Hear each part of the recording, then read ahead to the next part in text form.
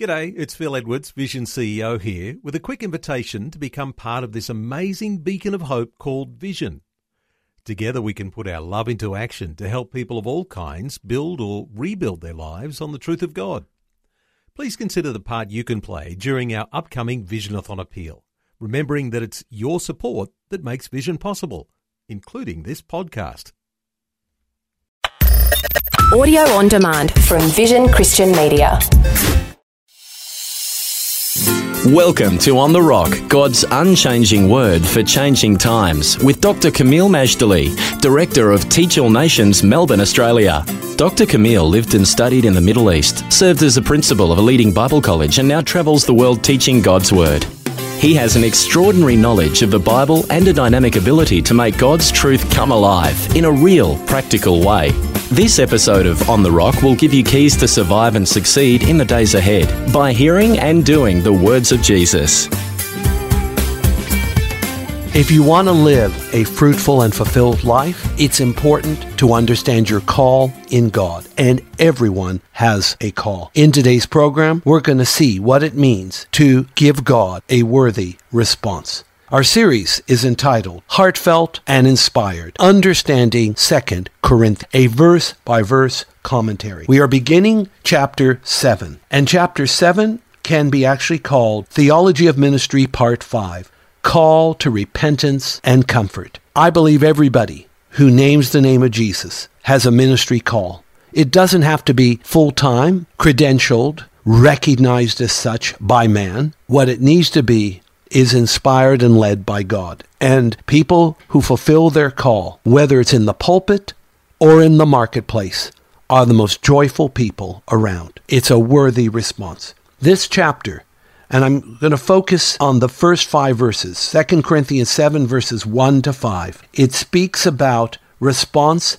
to the promises. The promise that we are the temple of God, the promise that God has adopted us. So what is our worthy response to this glorious promise of the indwelling of God and his adoption? Is that we are to cleanse ourselves from all filthiness of the flesh and spirit, perfecting holiness in the fear of God. Actually, this is telling us some wonderful, glorious things. The appropriate way to respond to God. And again, remember, it's not the outward actions. It's ultimately the heart. Actions are important, but they have to correspond with what's in the heart. To have outward actions, but your heart is somewhere else, is toying with hypocrisy. And Jesus, in no uncertain terms, condemned hypocrisy. It's almost as if he's saying there's a special corner in hell, extra hot for the hypocrite. You could almost hear the words sizzling from his mouth when he denounced hypocrites of his day. Well, we don't want to go in that direction. The actions of our lives must correspond to the sentiment of our heart. Because we have these promises, we cleanse ourselves from filthiness of the flesh, which is outward, and filthiness of the spirit, which is inward. No sense cleaning one without doing the other. And we perfect holiness in the fear of God. Friends, when you have the fear of God, you are perfectly safe on God's territory, and you have nothing to be fearful about again. But we're also told in this passage to have our hearts open. Have our hearts open to God's true messengers. Paul in his day, and of course, God's true messengers today. There's many, or at least Jesus predicted, there will be many false prophets, false Christs, false teachers. We need the discernment to know who's the right, legitimate versus the illegitimate. But those that are legitimate, we need to be open to, and we need to honor. It's really that important. And the true apostles, the true ministers, say that they have God's people in their hearts. People who are doing things in the ministry for affirmation or for gain don't have people in their hearts. A corporate mindset that's more obsessed with numbers and money than with nourishing the flock of God so that they grow and bear fruit, do not have people in their hearts. We need to do as Paul did. And that's why Paul also spoke of his great boldness. He speaks boldly in his speech. He is upfront and direct. And not only is he bold in his speech, but he boasts not in himself, but what God is doing and what fruit happens in the lives of believers because, after all, the great boldness is done despite circumstance, and great joy is engendered despite tribulation. For true joy defies circumstance. And yet, Paul's comfort and joy is remarkable when you consider what he faced, especially in Macedonia. Conflict, inward fears, and yet joy unspeakable and full of glory. This is our lesson in Cameo. But now let's take a look at the passage at hand. 2 Corinthians 7 verses 1 to 5. 2 Corinthians 7, 1 to 5 reads, "Having therefore these promise, dearly beloved, let us cleanse ourselves from all filthiness of the flesh and spirit, perfecting holiness in the fear of God. Receive us. We have wronged no man. We have corrupted no man. We have defrauded no man. I speak not this to condemn you, for as I said before, that ye are in our hearts to die and live with you. Great is my boldness of speech toward you. Great is my glorying of you. I am filled with comfort. I am exceeding joyful in all our tribulation. For when we were come into Macedonia, our flesh had no rest, but we were troubled on every side. Without were fightings, within were fears." This is 2 Corinthians chapter 7, verses 1 to 5. Maybe not the happiest note to end on, but believe me, it does get a whole lot better. Let's begin with verse 1. "Having therefore these promises, dearly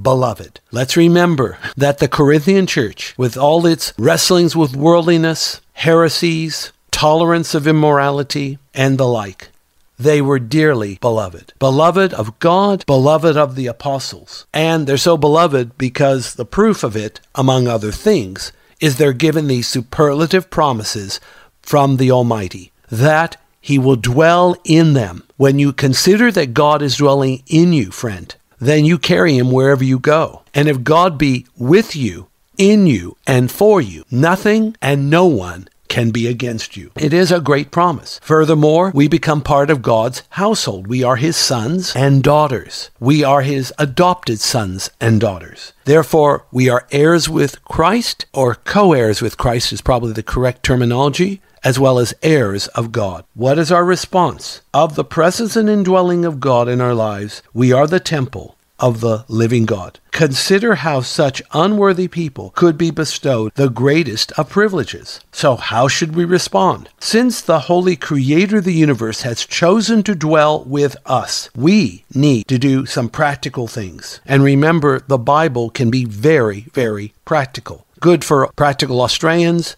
New Zealanders, and anybody who wants to put the Word of God in action. We need to cleanse ourselves from filthiness. First, there is filthiness in the flesh.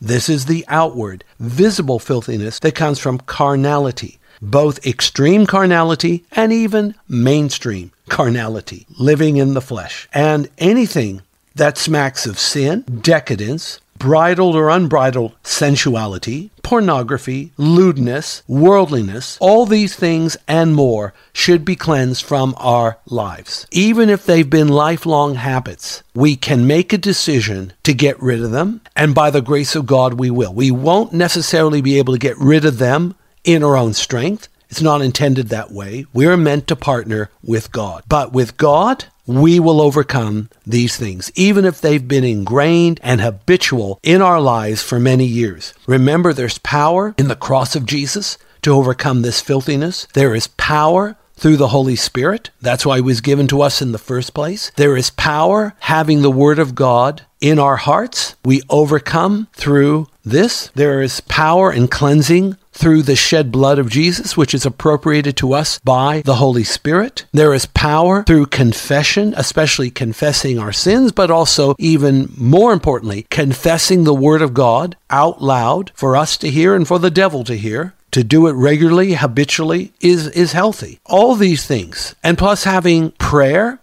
in the Holy Spirit makes you empowered so that you can be strong. Remember that the Spirit is willing, but the flesh is weak. So the antidote for weak flesh is prayer and empowerment by the Holy Spirit. All these factors help you to say no to filthiness of the flesh. It is also possible to look outwardly clean, yet be inwardly corrupt, because this was the verdict of Jesus And as I said earlier, this is what we call hypocrisy, where the inward person is diametrically different to the outward appearance. Actors, of course, do this all the time, but you never call an actor a hypocrite, at least not what they do on stage, because we all know that what they're doing is an act. But that's why the second response is even more essential. To cleanse filthiness in the spirit, the inward person, means to forsake lust, anger, covetousness, worldly mindedness. All these things need to be jettisoned. Romans chapter 12, verses 1 and 2 is an immensely big help in this regard. It is a passage that I have quoted for years on this program. Romans 12, 1 and 2. That because of the mercies of God, that we present our bodies as a living sacrifice, holy and acceptable to God, which is our reasonable service. And we're not to be conformed unto this world, but we're to be transformed by the renewing of our minds, that we may prove what is that good, acceptable, and perfect will of God. So, in summary, in order to cleanse ourselves from filthiness of the flesh and spirit, we present our bodies as a living sacrifice. And of course, our bodies is the outward person. At the same time, concurrently, simultaneously, we give our minds to God for renewal. The renewal of our minds is the inward person. This is appropriate. It is a God-honoring response to his gracious act of tabernacling in us. Praise the Lord for all that. We are to perfect holiness. Holiness doesn't mean we are joyless people who never have fun, long looks on our face, wearing rather drab, dull, light clothing. No, that's not what holiness means. That's an outward form of holiness, which may or may not conform to the true God-honoring inward holiness. Holiness means we living apart from the world, and we're living fully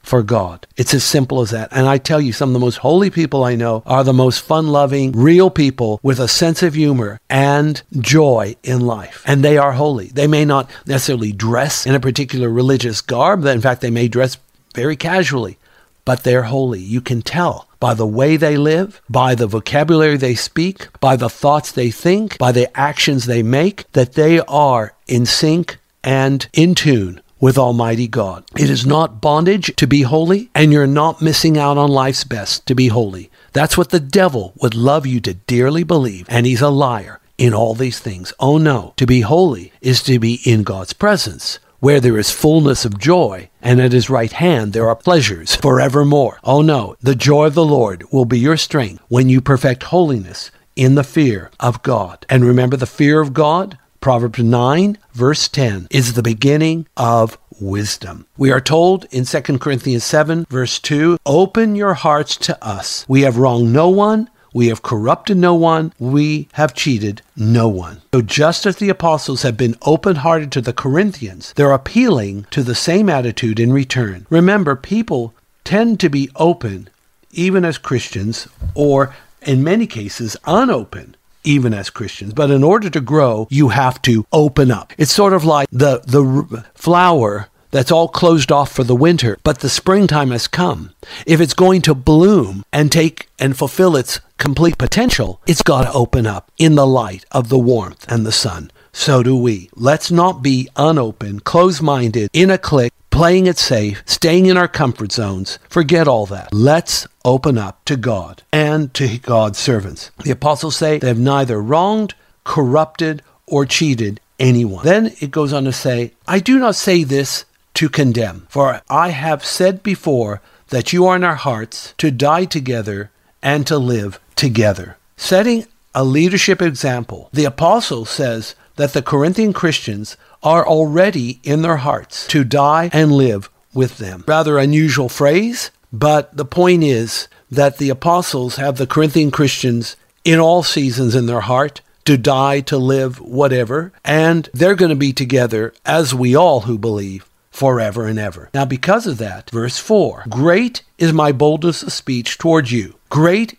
is my glorying of you. I am filled with comfort. I am exceeding joyful in all our tribulation. Now that has to be something. Joyful in tribulation. Let's see how it works. Paul is open-hearted, and he says he has great boldness of speech towards them, the Corinthian Christians. As I said earlier, it means He is upfront. He is direct. He gets to the point. He doesn't do so in a mean, nasty way, even though it is strong. It can't be mean or nasty because Paul loves these people. After all, didn't he call them dearly beloved? And he's not fake in this. He is very sincere. After all, he is one of God's conduits of truth that comes through the scriptures. So he tells them that he boasts on their behalf, almost like a beaming, proud father boasts about the accomplishments of his children. He has great Holy Spirit comfort despite all circumstances and great joy despite tribulation. True joy